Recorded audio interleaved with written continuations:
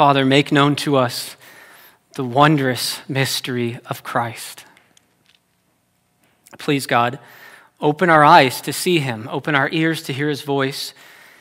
We are the sheep of his pasture. We want to be led by our great shepherd, Christ. So please now, Lord, as we hear from your word, make him lead us. Make us behold wonders. Make us see Christ. So, Lord, may the words of my mouth and the meditations of our hearts be acceptable in your sight, O Lord, our rock and our Redeemer. Amen. Well, I invite you to turn in your Bibles to Job 28. Job chapter 28. Job's the book right before the book of Psalms, so that's kind of an easy way to find it. Job chapter 28, and this morning we're going to be considering one of life's most fundamental questions. What's that question? Well, in the midst of our broken world and our broken lives, where is wisdom? Where is wisdom? In the midst of suffering, where is wisdom to understand?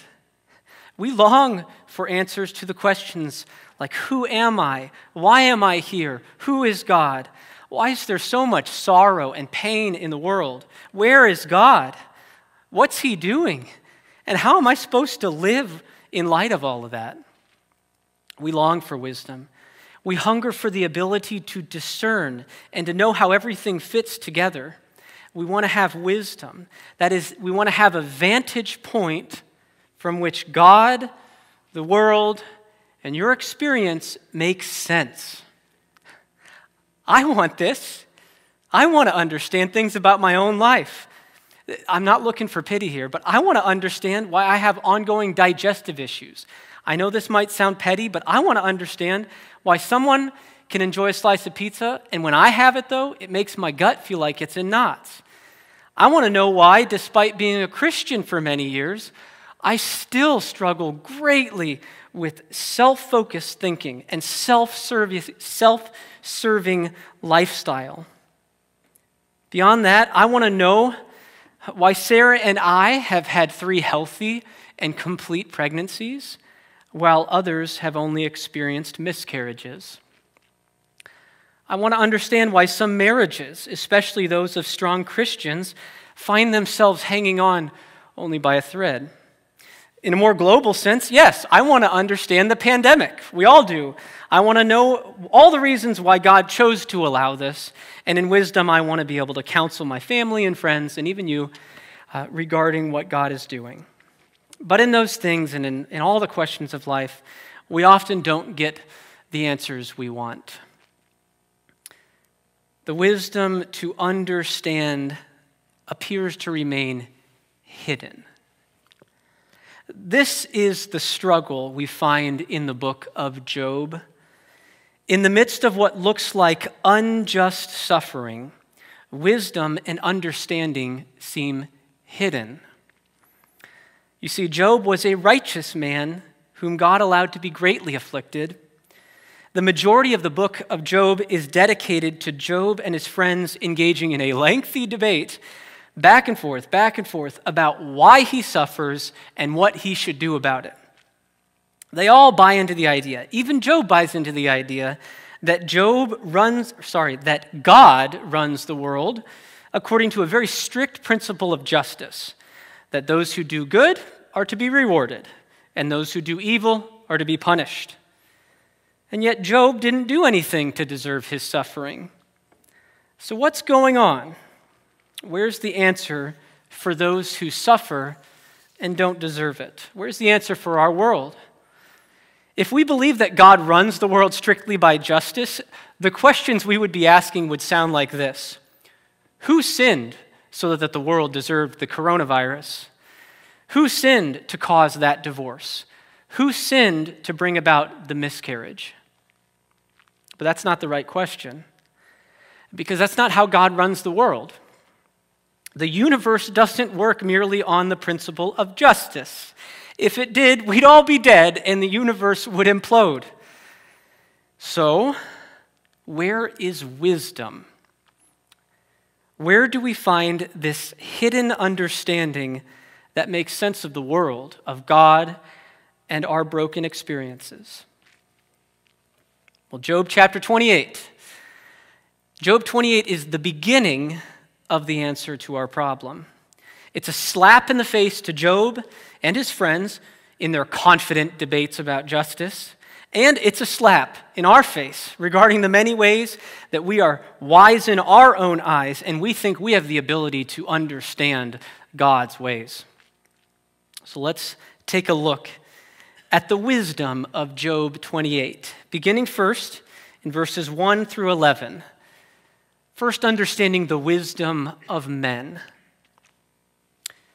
Verse 1, surely there is a mine for silver and a place for gold that they refine. Iron is taken out of the earth, and copper is smelted from the ore.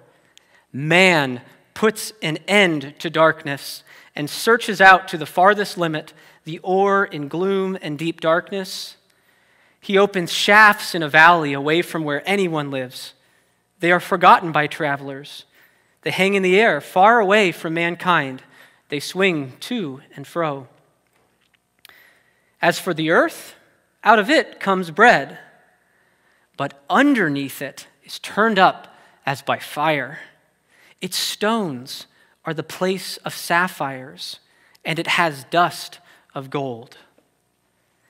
That path no bird of prey knows, and the falcon's eye has not seen it.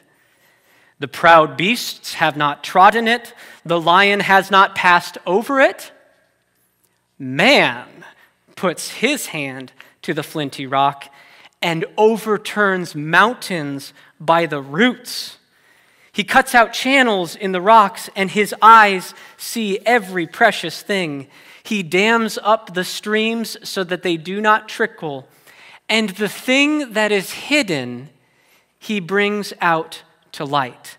The thing that is hidden, man brings out to light. Behold, this is the glory of the wisdom of man. So here, verses 1 through 11, this is an illustration. Treasure hunting and digging out mines are illustrations of the wisdom of man. You see, mankind has a remarkable ability to understand things in this world. We have the ability to see hidden things, find a way to them, and then unearth them. Our eyes are so keen that it's as if we can see straight through the rigid surface of a mountain and know the treasures that are hidden deep within it. Not only can we perceive them, but we can get in the mountain and then dig them out. Verse 7, the falcon, with its superior eyesight to mankind, the falcon doesn't see or comprehend the gold and silver hidden in a mountain. Verse 8, the lion, in all his might, is unable to excavate a path into the rock in order to take hold of precious gems. But we, mankind, we are different. Look at verse 3. Man puts an end to darkness. Verse 4, he opens shafts. Verse 9, get this. Man puts his hand to the flinty rock and overturns mountains by the roots. It's like we just pick up a mountain and turn it over and dig out what we want. Verse 10, he cuts out channels in the rocks. Verse 11, he dams up the streams. And friends, our understanding isn't limited just to finding hidden treasures in the earth. Think about all the ways we can find hidden things and bring them to light. We can find hidden things in our bodies. A doctor takes a sample from inside your nose and can tell you whether you have a virus that's smaller than the size of a human cell. We can find that out. A good coach or a teacher can perceive hidden potential in a student. He can even draw it out of them and bring it into fruition. Astronomers and engineers can design telescopes that bring us images of galaxies upon galaxies that are hidden deep in the recesses of space. Like I said, this wisdom, the wisdom of man to see hidden things, it's glorious, it's amazing, but it's limited. Our perception is limited. And that's not something that we want to submit to. We fight against it. We think that, well, if we just had enough time, then we'll understand. Or if we just talk through the issue enough, if we get enough research, then we'll be able to figure it out. But I hope you know that's wishful thinking at its best and arrogance at its worst. And that's the issue in the debate between Job and his friends. You see, they're convinced, just like man, well, we've got what it takes to understand what God's doing in Job's suffering. But they never arrive at the truth. They never find answers to Job's problem. Because the issue is, they don't need answers and explanations. They need wisdom. So, the search for wisdom continues. Verse 12. But where shall wisdom be found? And where is the place of understanding? Man does not know its worth, and it is not found in the land of the living. The deep says, it is not in me, and the sea says, it is not with me. It cannot be bought for gold, and silver cannot be weighed as its price. It cannot be valued in the gold of Ophir, in precious onyx or sapphire.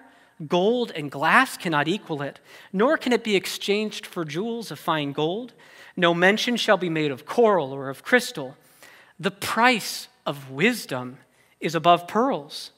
The topaz of Ethiopia cannot equal it, nor can it be valued in pure gold. Yes, there is a wisdom of man. Our understanding and perception of things has a dim glory to it, but there is a greater wisdom, true wisdom, that far surpasses it in glory. This wisdom is something that we do not know. We don't have a clue about where to find it. You can search far and wide across the earth, and you're not going to find it. It's not in the land of the living. Go as deep as you can into the earth and the sea, and you won't comprehend it. And you can't put a price on the value of this hidden wisdom. We, again, don't have a clue about how valuable it is. It's so far beyond the value of what we count precious: gold, silver, pearls, and gems. It is taxing to me. This is taxing that we are unable to find the path to wisdom. Oh, we try. Just like Job, we end up in many debates. We sit around proposing all sorts of reasons for why things are the way they are. How many of us, by raise of hands, how many of us have come to the conclusion that they understand the pandemic? We talk very confidently about this at times. We have a confidence that we can explain the political, economic, and social things taking place in our world. But do we get it right? Likely not. Usually you wake up the next day and your thinking's broken. Maybe the story on the news the next morning shatters your wise understanding of how this is taking place, when it will end, why God did all of this. We also think that we can understand emotional suffering and physical suffering in ourselves or in others. But do we get it right? Not usually. Oftentimes, you wake up the next day and the pain isn't gone. Sometimes it's increased. And then your great understanding of suffering doesn't satisfy anymore. We so often treat true wisdom as something that is easily obtained. Oh, for myself, how many times I have consulted Dr. Google, feeling confident that a quick internet search will tell me what's wrong with my gut, why it's such a mess. And when I have spiritual trials, I'm convinced that if I read enough blogs and enough books, then I'll be set on the path of understanding. But that's not always the case. Dr. Google fails me most times, and those blogs and books that I read can sometimes lead me to find deeper issues in my heart, new spiritual trials that overwhelm me further, and my understanding is lost. Our efforts to find wisdom show us how much we need it, and yet our efforts to find wisdom and understanding reveal to us how truly hidden it is. Where is wisdom? Verse 20. From where then does wisdom come? And where is the place of understanding? It is hidden from the eyes of all living and concealed from the birds of the air. Abaddon and Death say, we've heard a rumor of it with our ears. No creature can find the place of understanding. You won't find it in the land of the living. If you're a bird, you're way up high in the sky. You can't look down and seek it out. Go to the place of the dead. You're not going to find it there either. And that pretty much rules out everywhere you can go and look for it. Therefore, true wisdom is not something to be found. Rather, it must come to you. Do you see the contrast between verse 12 and verse 20? Verse 12, where shall wisdom be found? Now look, as the thought experiment continues, goes to verse 20. Okay, where shall it be found? Well, you can't find it anywhere. Okay, verse 20. From where then does wisdom come? Do you see how the question changes? Wisdom is something that must come to you. If you want to have a vantage point from which to make sense of life and everything, if you're going to have it, it must come to you. It must be given. Verse 23, some relief starts to develop. God understands the way to it. God can find it. And he knows its place. He looks to the ends of the earth, and he sees everything under the heavens. You see that? That's just like the miner illustration earlier, right? Like us, wisdom of man, the miner. He can look deep into the mountain and see hidden treasures. Well, God, verse 24, he can look deep into creation, and he sees wisdom. Verse 25, we're moving on. When he gave to the wind its weight and apportioned the waters by measure, when he made a decree for the rain and a way for lightning of thunder, then he saw it and declared it. He established it and searched it out. Creation gets brought into the picture. So why? Why does creation get brought into the picture of this search for wisdom? Because in creation, God brought things into order. There is a coherence in creation by God's design. God understands the wind, the rivers, the deep seas, and the might of a thunderstorm. These great forces of nature that can often seem unruly and out of control, lacking any sense, those are perfectly known to God. He established them, and he understands how they make sense in his creation. Wisdom is not mere knowledge. It's not just knowing facts and figures. All right, meteorologists can tell us about wind, rivers, deep seas, thunderstorms. On the news, though, do they ever answer the question, why did the tornado hit that house and not that one? Or, why did the tsunami have to just appear suddenly and kill hundreds of thousands of people?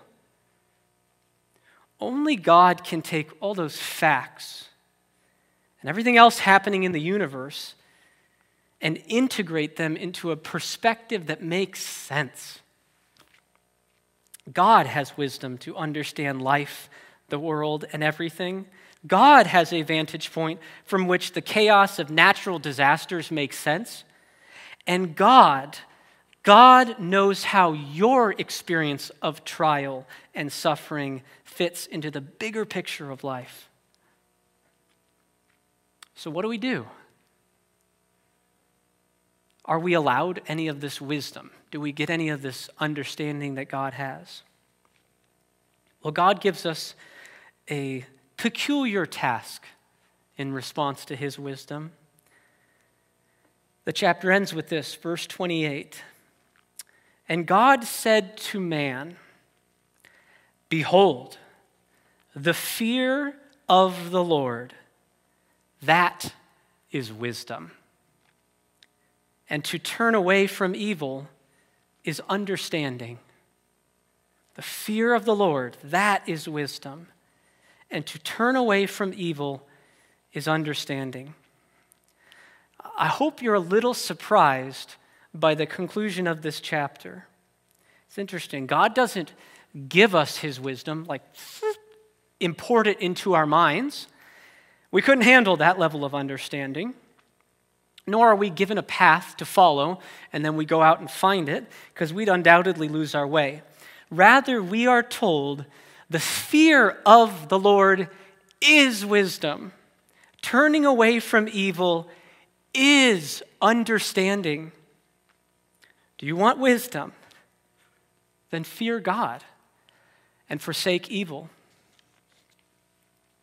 But what does that mean? What does it mean to fear the Lord? Now, it might not be what you think. Yes, in the Bible, the word fear is used sometimes to refer to dread or terror or being so afraid that you draw back in fear. But God is not putting on a power show here to make us draw back from him. Rather, he wants us to draw near to him. When he says, turn away from evil, what he's saying is, stop putting your confidence in the wisdom of man. Stop depending on the wisdom of the world or the wisdom in your own mind to make sense of things.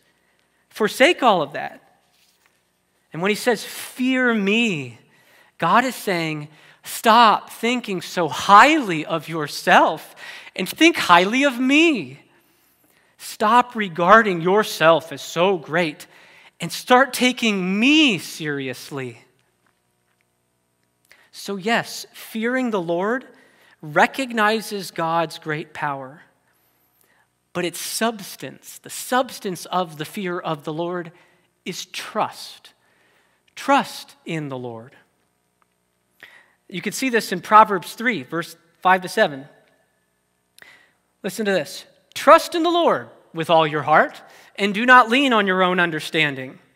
In all your ways acknowledge him, and he will make straight your paths. Be not wise in your own eyes. Fear the Lord and turn away from evil. Do you see? It sounds just like the poem that we read in Job. The evil that we're supposed to turn away from is being wise in our own eyes, leaning on our own understanding. That's the wisdom of men. It's going to fail you. But there's another option. Fear the Lord. Right? He says, trust in the Lord. Acknowledge me. Fear me. That's the option we should choose. That is wisdom. That is understanding. And this is what we do with our kids all the time, right? We train them to rely on us and our experience and our understanding of the world, right? We understand things far better than our children do. So when they're young, we tell them, trust us, listen to us, lean on us, follow me. Now with God, though, you might be thinking, this isn't as easy as trusting my parents. I can't see God. I can't see him. Where is he that I might trust him? It may seem like God is out of reach and out of sight, especially when you're suffering, especially when you're in a trial, especially when those questions, they just play through your mind. What is going on? What is happening? But to trust in God is not wishful thinking or blind hope. No, God has made himself known that he might be trusted. And the wisdom of God is hidden in plain sight. God has lifted up an enduring monument before the eyes of the world, and he calls us to forsake the wisdom of men, to come to him, to trust him, and therefore find the wisdom of God. So where do we see him? Where is God that we might trust him? Well, I'm going to take you to 1 Corinthians chapter 1. 1 Corinthians chapter 1, it's going to sound a lot like Job. Same questions, right? So whether you're in the Old Testament, 1,000 years, couple thousand years before the time of Jesus, or after the time of Jesus, the same questions are playing through the minds of men. We want to find wisdom. Where is wisdom? How do we find this? Where do we find God that we might trust him? So the Apostle Paul picks this up in 1 Corinthians chapter 1, verse 20 to 24. Where is the one who is wise? Where is the scribe? Where is the debater of this age? Has not God made foolish the wisdom of the world? For since, in the wisdom of God, the world did not know God through wisdom, right? Just like the book of Job, we don't find our way to him. Since in God's wisdom, it pleased God through the folly of what we preach to save those who believe. For Jews demand signs, and Greeks seek wisdom. But we preach Christ crucified, a stumbling block to Jews and folly to Gentiles. But to those who are called, both Jews and Greeks, Christ, the power of God and the wisdom of God. So, friends, behold, Christ crucified, the wisdom of God. The relief to the tension of the book of Job is revealed in the bloodied Lord upon a Roman cross. The wisdom that we so long for, like it said, hidden from all the eyes of the living. God displayed in plain sight atop the hill of Golgotha. The cross is not the path to wisdom. The cross is not merely an example of wisdom. No, Christ crucified is the wisdom of God. You see, there were great expectations for who the Christ would be, who the Savior King of Israel would be. The Jews thought that he would be a king who would come in with great glory and strength. They expected a Savior who would decisively overthrow the Roman enemy, and they expected the Christ to bring about a restored and everlasting kingdom. That's the kind of Christ that the wisdom of man would lead us to expect. We are those who hope in politicians with boldness and strength. We look up to the CEOs with grand visions and great confidence. The social media influencers that we give our ears to are the ones who put on a good show and appeal to our appetites. In man's eyes, Christ crucified is foolishness. But the cross, in the wisdom of God, completely overturns our wisdom and our understanding and makes the wisdom of man folly. Yes, Christ was glorified, but his glory was in being lifted up and crucified for our sins. Yes, Christ came and was strong, but on the cross he showed God's strength is made perfect in weakness. Yes, Christ decisively overthrew the enemy, but Rome was not the enemy, and his conquering was not by the power of the sword. Rather, as the book of Hebrews says, through death, not through the sword, through death he destroyed the one who has the power of death. Christ crucified is the triumph over the enemy of sin and death. And yes, Christ came to announce the kingdom, but it wasn't just a restoration of the kingdom of Israel, the earthly kingdom of Israel. That kingdom always failed. No. Christ crucified is the unveiling and the establishment of a new creation. That's wisdom. Christ crucified is the wisdom of God. Christ crucified is understanding and insight. Christ crucified is that vantage point from which God, the world, and your experience make sense. Christ crucified is the discernment of God, his assessment of humanity, his relationship with them and all creation. Christ crucified is order and coherence in God's eyes. The cross makes sense of a holy God and a broken creation. The cross is understanding of God's love and justice and man's rebellion. Christ crucified is the answer to the struggle in the book of Job. Where is understanding? Where does wisdom come from? It's in the cross. In the cross, wisdom is revealed.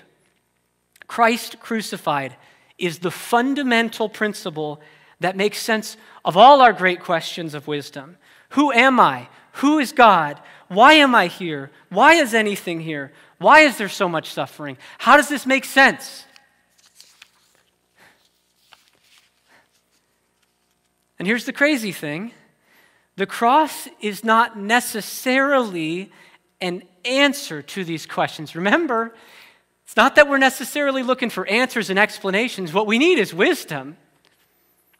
Rather, Christ crucified is the wisdom to live humbly, knowing you can't comprehend everything in the universe. The cross is strength to live faithfully despite explanation.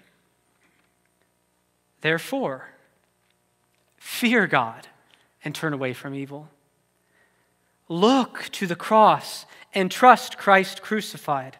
Stop trusting in the wisdom of men. Stop thinking that you can achieve answers to all of life's complex questions. Stop believing that if you just debate a question, debate an issue long enough, you can arrive at a solution. Stop putting your faith in Dr. Google, in the unreliability of broadcast news, and even stop putting your faith in pastors or godly men and women.